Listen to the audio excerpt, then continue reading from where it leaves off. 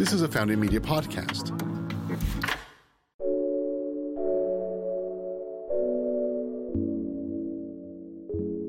Hi, everyone. Welcome to the Great Society podcast. I'm your host, Constance Dykhuizen. I'm here today with one of my oldest friends on the pod, or we've been friends for the longest time on the pod, Julie Shannon. She's the Deputy Director of Girl Start here in Austin, Texas. Welcome, Julie. Hi, Constance. How are you? I'm doing great, thanks. Good. So when I was 18, I was at UT. I just moved in and I wanted to kind of change the world. I was looking to get my hands in all kinds of things. And right across the street from where I lived was this little tiny, was it pink house? Yes, it was. Bright pink house on campus. And I saw that it said Girl Start, and I thought that maybe it would be welcoming to me. And so I walk in the door, march into your office, and say that I would like to volunteer. Yeah, you walk in the door, sit on my couch. And you were like, what's this? What are you doing? I want your job someday. And here we are. But my question for you, my first question is, am I the best volunteer you've ever had? Oh, no. No. No, of course you are. No, what I loved about that day was that you were curious, which is something that we teach at Girl Start, is to be brave, creative, and curious. And you encompass all three of those things. You were brave. You walked into a space. You didn't know anyone. You didn't know what was going on, but it said girl, and you thought it was probably empowering for girls. And you were curious about not only what Girl Start does, but my job. You were already thinking about that. And then creative, obviously. Everything you do is creative. But so thank you for coming and being brave enough to sit in my office and basically just say, what can I do to help you? Yeah. Those are great volunteers. When a volunteer walks in and wants us to do what they want to do, it's harder to make a space for them. But when a volunteer is really open to whatever it is that we need help with, and you really were open to just helping. I think I did data entry for a really long time, but still I could tell that was alleviating a lot of your work and that you had a lot going on. So it was still rewarding for me. And I got to learn from you and still be friends with you for all this time. So it worked out in my favor. And so can you tell me a little bit more about Girl Start? I mean, that was years ago. I won't say how many. But where are you now with Girl Start? And tell me a little bit more about what you do. So Girl Start was founded in 97, and so we're 22 years into this work, and we are one of the few nonprofits focused on girls in STEM, science, technology, engineering, and math. And you guys were like, that's a pioneering organization. Yeah, people, when we would say STEM, we're doing STEM education, they were like, stem cell research for girls, is that safe? And I was just like, okay, well, obviously the acronym hasn't caught on, but I feel like now it is. It has. More people know about it. But I'm still describing what STEM is. But yeah, we were one of the pioneers, especially. So that was in Austin in 2001, probably 2001. Not to give that away, but no, it's fine. That was when the big .com boom was happening here in town, and everyone was, basically they had a ton of jobs for people that could program in HTML, that like archaic language. And the only people that knew about that were the guys that learned that in their mom's basement, right? Like that was the typical guy job, and they were white. And so these companies that were all popping up, doing fantastic, throwing like, car bonuses and all these ridiculous parties, they really looked around and saw that they had no women and definitely no diversity. And so Girl Start, our founder, Rachel Muir, founded Girl Start when her guy friends were getting these, 6-figure jobs with barely knowing what they were doing. They were being taught on the spot, and no women knew about this. And so it was basically a bro culture. So she started Girl Start to break that trend, and companies finally started paying attention to us and realized they did need diversity, and diversity mattered. So Girl Start has been doing this work really specifically for elementary and middle school girls, 4th through 8th grade, and we are very focused on making STEM fun and making their experiences that girls have really fun. A lot of my experiences loving biology and science all came from people in my life that made it really interesting and fun. What made you kind of attracted to science? I know you have a biology degree. I do. And so your background is in science, but what made you want to go into that when it kind of, as you said, it's been seen as more of a kind of a stereotypically male male dominated environment? So I had an anatomy teacher in high school, Mrs. Danielson, and she was such a cool teacher. She basically, got rid of the book and got us, to really exploring outside. And anatomy is one of those things. There's a lot to learn with dissections and stuff, and she made it really fun. She taught me that being brave could be rewarded, even if you didn't know the right answers. So one of the things she would do would, the night before, we always had a little bit of reading to do, and the next day she would ask, a question and have everyone who, thought they knew the answer raise their hand. And then she would have these plastic, fun bugs and treats and prizes, and she would throw you a prize before you even said what your answer was. So anyone standing, raising their hand, had a prize for even just being brave enough to try, which is, one of the things that when I got to Girl Start, I was like, we need to reward bravery. It's something that a lot of times girls like to be right before they answer. And what I see with boys is they're like, oh, that's the answer. And they don't know. They're 9. They don't know the answer, but they're fearless. And so teaching girls that it's okay to be brave enough to have an answer, even if it's wrong, to, take that risk. And, there's not a consequence to that. It just helps you get better. I love that because it feels like the world rewards bravery and not necessarily being right. Like entrepreneurship, a lot of people fail, restaurants, a lot of people fail. But it seems like you're rewarding the right thing early on in people's lives, especially people that are kind of left out of that, getting rewarded for bravery. I love that. And one of the things at Girl Start is we don't have there's a lot of times where, in school, kids are rewarded for the right answer. And a lot of times at Girl Start, they're making prototypes, or they're building sustainable cities out of Legos, or and they come up with some really crazy stuff. And so it's not, some of it won't work, right? But it's not our job to say, oh, that's ridiculous, that will never work, because maybe it will one day, and maybe that idea will help them cultivate new ideas. Yeah, and kind of getting back to, the world rewards that, prototype 1, version 1, beta, all that stuff is so rewarded kind of in corporate America, but I guess you're right, we don't really talk about that a lot. As a kid, it's always right, wrong, yes, no, kind of a binary response to kids and how we evaluate them. So I really like that a lot. And still, kids are learning math and science and engineering and physics all separately. They're still going to separate classes, and they're all integrated, right? Yeah. And so one of the things that we teach at Girl Start is that these things are all super connected. So tell me about your programs. What do you offer to young women and girls? How do they, when they come in through your doors, kind of what is their experience? So we have year-round programming for girls. We do summer camps during the summer, and those are week-long day camps. Over half of our camps are at no charge in communities that are high need. And then, because we do have, our headquarters is here in Austin, and we do have paid camps for families that can afford, but they're still $325. It's still very affordable.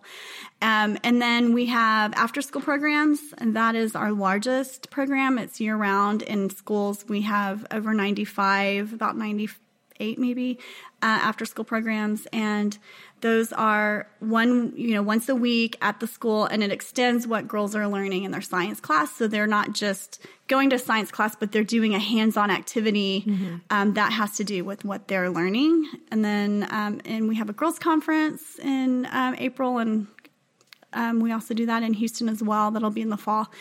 And we do community STEM, community events where they're kind of festivals for families to bring their whole family. They're not going to leave their boys at home, right, and just bring their girls. So we welcome boys and girls, and they do, hands-on, interactive, booths, kind of a little fair. Yeah. I remember that, even when I started in 2001, as you've said, coming to Girl Start, I just loved so many of the activities. You had filmmaking in 2001, you had animation, you had all these things that seemed, even for me as a volunteer or somebody that was older than a lot of the girls there, it all seemed kind of scary and accessible to me. So I love that you were introducing young girls to those things, that a lot of us still for adults are terrified of. Yeah. I couldn't imagine going to learn programming, but can you tell me some of the things on your website I saw was how to build a compass, how to do different things. Can you tell me about how you make it fun or how you make it relevant to youth? So we also have a program called Destember, which is 31 Days of STEM. And when you mentioned how to build a compass, we do like activities like that every day. And it's like a calendar, virtual calendar that opens up an activity like that every day. That's so cool. It is cool. And, I think part of it is listening to what kids are into. Slime is a really big deal right now. Kids really want the science that you get dirty and it's, kind of like this, aha factor. But we also look for free things that they can find in their pantry or maybe things that they can find outside that's not going to be expensive. So there's not a huge barrier for families to go, to do the STEM that we're providing. We do these hands-on Wednesday activities, which is probably some of the things you saw. We also try to show that, just because you're doing chemistry doesn't mean you have to, or, science or whatever, you don't have to wear a lab coat, right? It's not this kind of like nerd mentality, this geek mentality. Girls are not attracted to. It's turning a lot of girls off. There are some girls that are like, I'm a science geek, and they don't need our help. And they own it. And they own it. Yeah. They're fine. But the girls that are not choosing STEM need to have a safe place where they don't have to identify themselves as a geek or a nerd, and their ideas can be appreciated without that stigma attached to it.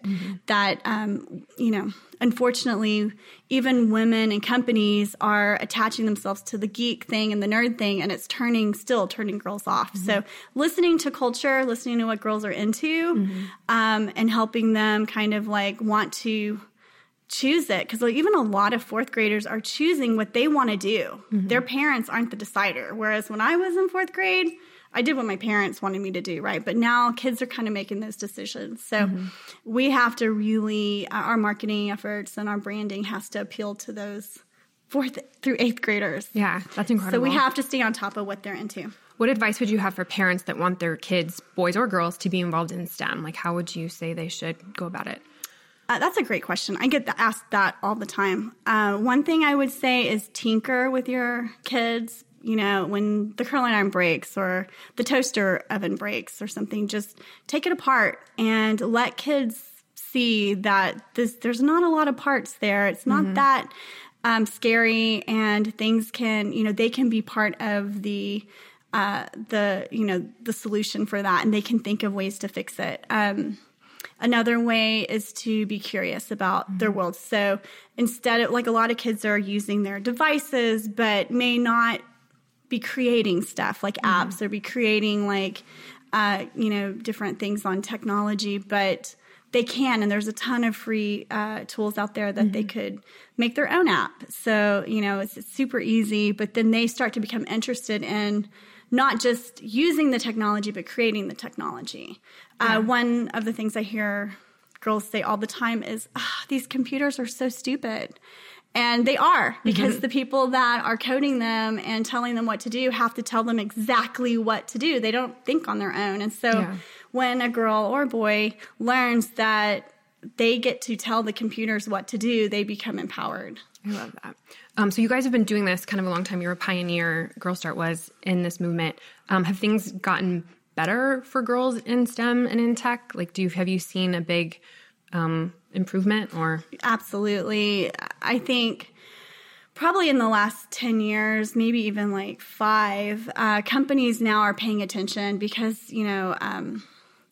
it's so transparent now what, not only like what their numbers look like with diversity, but, making sure like inclusion is a part of it, right? And that everyone has access. And so we get a lot of companies that want to not only support Girl Start, but also get their employees engaged because their employees are asking for meaningful things that they care about. And diversity and inclusion is the number one reason why companies support us, because they're still dealing with a very male-dominated workforce. And there's a lot of studies that have shown that diversity, not just gender diversity, but all kinds of diversity, really makes for a stronger company and makes for just better ideas, better teams. And so that's one of the reasons why companies are starting to pay attention and talk about it. But I think the internet exploding, people having access and seeing that, there are opportunities for, and also it's, you know, easier to get the training. It's not kind of like this like lockdown, like gated, secret society anymore. Like, you know, coding, there's free tools out there for everyone to learn. General Assembly has got, you know, there's so many opportunities that kids and adults can go into these fields, and it's not just a bro kind of like culture that they keep it tight anymore. So your role as deputy director, you do a lot of development and fundraising. Could you talk to me a little bit about like what you offer to companies and how girls in tech and girls in STEM is really exciting to the companies that you're partnering with? So there's a lot of reasons why people want to give money. There's a lot of reasons that we have to be honest with each other, the funder and the fundraiser. You know, are we able to meet your expectations? Just like a relationship, right? So I think, you know, there's a company in town that they're like, okay, we're going to fund you for 10 years. And in 10 years, your girls will be old enough to work for us. So we'll be able to track that. And I'm like, okay, that's not happening. That's not our number one goal, is to feed into your company.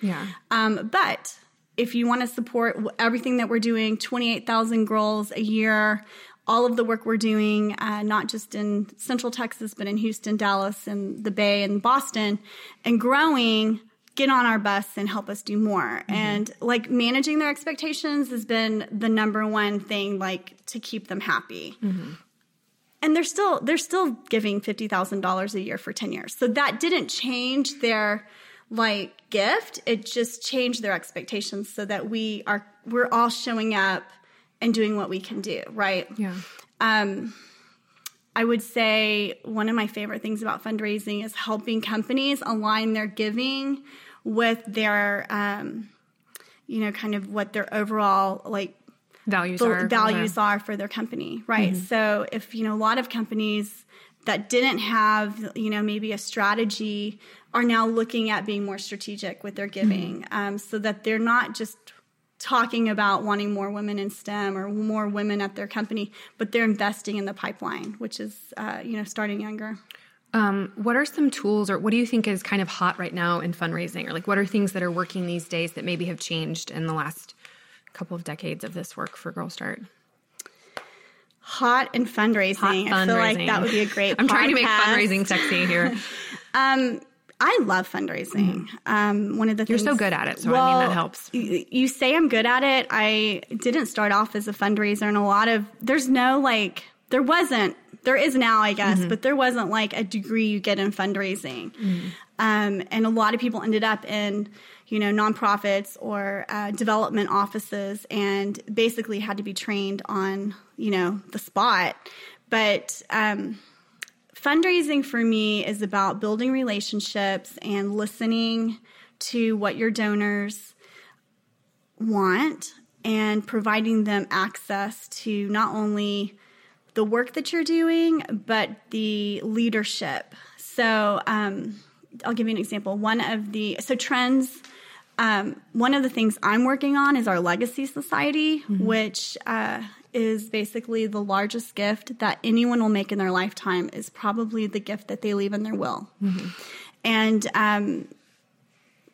is that hard to talk to people about? Like, is that kind of I thought it would be really hard to talk to people about the end of life, right? But when you talk to them about, when you show them the opportunity that they can make with that biggest gift, I'll tell you a story. One of our Legacy Society members, that's what we call people that have told us. We don't even know the people that haven't told us that they've named us in their will. But one of my corporate donors is a Legacy Society member. And I meet with her once a year and we talk about the corporate gift, and it's about $25,000 a year. And we were talking and she's like, okay, can we wrap this up? And I was like, sure. She's like, we've got the donation. It's good. We're happy. Everyone's super happy with Girl Start. Now I want to tell you what me and my husband decided. And I'm sitting there in a meeting that was originally about this corporate donation, suddenly made a shift to where she said, so we have one son. My husband and I have decided that we are giving him a third, and he's taking a third, and I'm taking a third to give to our favorite charities, and you're my charity. It's amazing. And she's a VP at this corporation now. And that's she just got promoted to a national VP, so she moved out of Austin. But it's probably going to be a 6-figure gift. And that's just got to be so humbling. Like, I cried. You weren't expecting she was crying. I was crying. Yeah. And I'm just like, granted, I don't want her to die, right? But it's an invitation so into something greater. And I feel like that's what I really like about the fundraising space, or being in philanthropy, is that you're inviting people into things that they actually want to do, that maybe they've been working hard in corporate America and they want to, make that meaningful at the end of their life, if it, or just kind of add some value onto the end. So that's really cool that you can be there. That's something that I see people talking about more. As peer-to-peer is still really popular. You can raise a lot of money when one person asks their friends to help. Mm-hmm. Our Send a Girl to Camp campaign, which starts April 2nd, raises about $60,000, just people asking their friends to help give scholarship money. So those are trends. I mean, also the thing that will never go away is that personal one-on-one. Mm-hmm. Can I take you to coffee? And the coffees take time, but they're so important. Yeah. As a funder, like, you're not one of our funders, but I know that you meet with a ton of charities. And it takes the time to do that. And it's an exchange of values, and you've got to get to know each other. I like what you said about it being, it's like speed dating or something, like when you're going around and trying to make sure that your values align, that y'all are going to get along, that there's no surprises right. And along that the they way. don't, and that they trust you, and that they don't, they're happy about how you're spending their money. Right. I also, when I tell a donor that want to, have coffee with them, I'm really clear that this is about their yearly gift. Yeah. So there's no tricks. There's I'm like, hey, they want to fund us. We want their money. Right. It's not a secret. And I've had people email me back, Julie, I'm too busy for coffee, but the check's in the mail. Like right now, I'm writing it. That honesty's got to feel great. Like, well, refreshing. I just saved a coffee, but I really do want that one-on-one time, because I really do want to update them on the growth that they're letting us do because of their gift. I feel like there's only a few of us maybe who have been in the nonprofit space like our whole careers. What keeps you in nonprofits? Probably, when one of the big secrets of nonprofits is how innovative you get to be. Mm-hmm. It's very much like because you're just trying different things, and you have to change with the times. And so there's a lot of room to be creative and like your ideas. Do you get to see your ideas happen? Mm-hmm. So that I think I have really great ideas. Mm-hmm. I tell my staff, like, if you tell me I have a great idea, like, that is like my number one love language. You have great ideas, Julie. Thank you. But that is like seeing my ideas become a reality. Is just I know that's my motivating factor. Money is not. I could get paid double what I'm getting paid, and I've been offered really great higher salary jobs, basically fundraising and not having any say in the brand or how we can be creative with our fundraising, just kind of like basically churning it out, churning out the money. And I've turned them down because I know what my motivating factor is, and that's being able to be in the creative space of fundraising and not just – I don't really have a lot of say in the Girl Start programs anymore because we have a fantastic staff, but I do get to – what we do with fundraising, I do get to help with that. Yeah.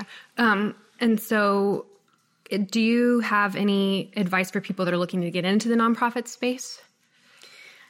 Like I said, there's few of us that are kind of lifelong people. I feel like I talk to people that are trying to come into it from like, I've worked a long time and I want to get into nonprofits. Like, do you still recommend people go the like straight nonprofit route for like study it in undergrad or things like that? I think there's nothing like experience, even with school, right? Even if you study it, nothing like, I think finding someone that will sit with you and maybe help you job shadow, or because there's a lot of people that volunteer that really get stuck with really crappy jobs, right? And and I've been one of those volunteers. Yeah. I was at People's Community Clinic taking urine samples in. There's nothing more like gross than that. Yeah. So they didn't show me the fundraising side. They didn't show me, they didn't really take the time to figure out what it is I wanted. But if you find a small nonprofit and talk to the right person and ask them if there's something that you could help them with that they're working on instead of what you want them to work on, I think that's probably the best way. And then, I mean, entry level is if you really want to go in from the ground up, finding a nonprofit that is growing, because there's a lot of nonprofits that just kind of stay small.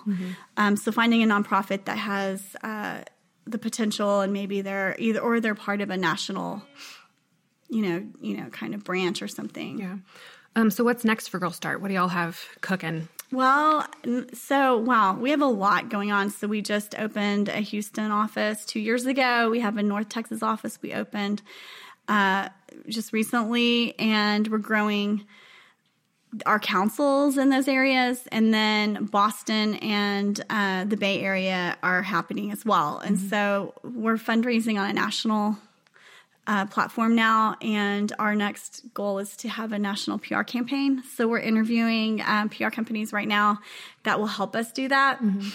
We've just launched the Girl Empowerment Campaign, which is basically it's starting off as a T-shirt campaign. I have the T-shirt. I love it. And people love it. People love it when I wear it too. It's great. It's fun. We have them from infants to adult sizes and all kinds. And what does it say? It says, "This tee empowers the girl." And I meant to wear it. I didn't know. Sorry. How does it empower a girl? So if somebody buys 100% of the proceeds go, it's $100, and 100% of the proceeds go to help one girl have free STEM supplies for 1 year in our after-school program. And we're reaching 2,700 girls in after school. So every one of our after-school girls is attending at no cost at her school, where the schools are not paying. So we're providing all of that for free. And that is one way to help offset this cost, but also allow someone to share that story. Facebook has helped us with some pro bono advertising with that, and they're continuing. That's right. I'm hoping to have a national PR campaign. So keep tuned to see how a PR campaign may be able to amplify that message. So when you're doing traditional fundraising, I guess you're still thinking in terms of marketing, PR, getting out there. It's really about getting eyes on the brand. Is that? Yeah, it's not just about your brand and your reputation, which is so important. Girl Start has a great reputation, but it's also about the metrics, because one of the things that people want to see is, okay, tell me truly, are y'all really moving the needle in STEM education? Is, the ROI on this investment I'm going to give you really making a difference, or is it just a feel good? And so we're, in addition to fundraising, we're also measuring the impact that the girls that, Girl Start's having and the girls in our program. And we have a couple of reports that are on our website that show girls in Girl Start are choosing pre-AP classes in middle school at a higher rate, and they're also scoring higher, at least in Texas, on their science STAR test. So, and I mean, as good as 10 points. And so that's crazy when you think of the girls that don't have Girl Start. And so trying to show the metrics and also trying to raise more money to do more. Do you have a story of maybe an individual girl, a student who's gone through your program, and how she's been impacted by the work of Girl Start, either an after-school program or camp?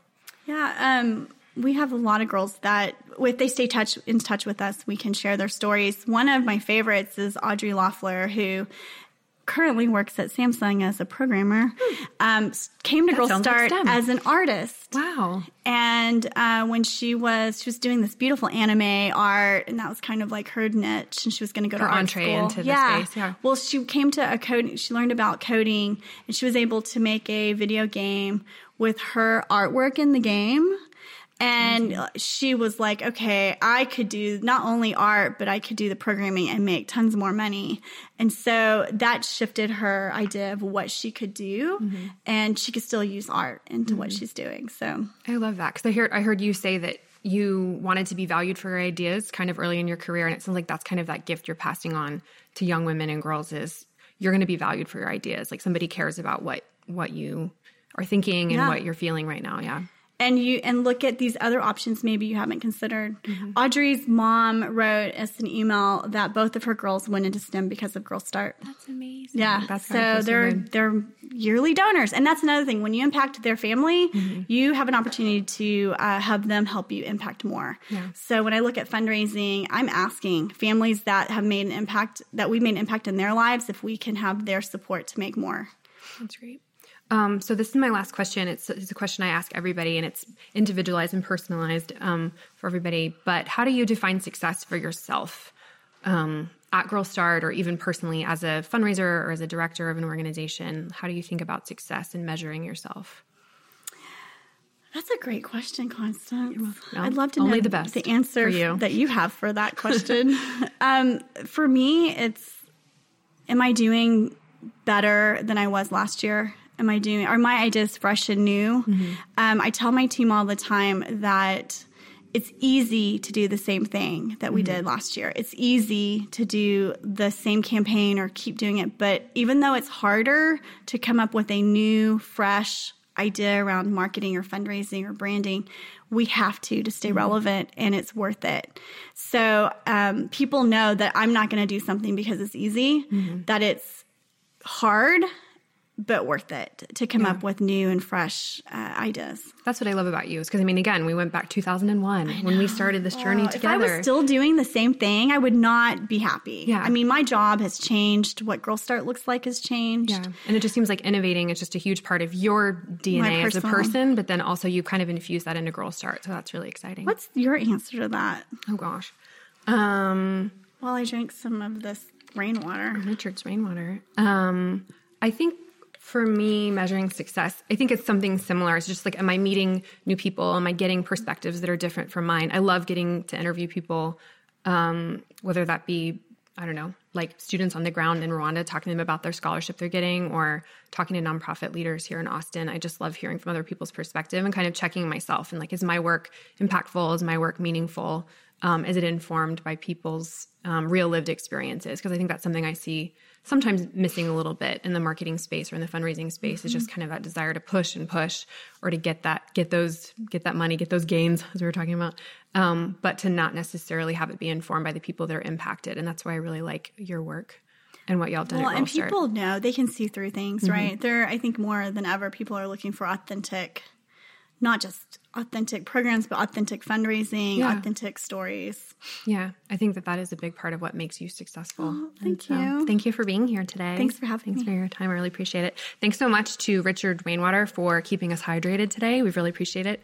And thank you to the Long Center for having us in your beautiful space. This has been the Great Society Podcast. Thank you all very much for joining. The Great Society team includes me, Constance Dykhuizen, producer Mariah Gossett, and audio engineer Jake Wallace. Thank you to everyone at Founding Media for your support. Thanks for listening.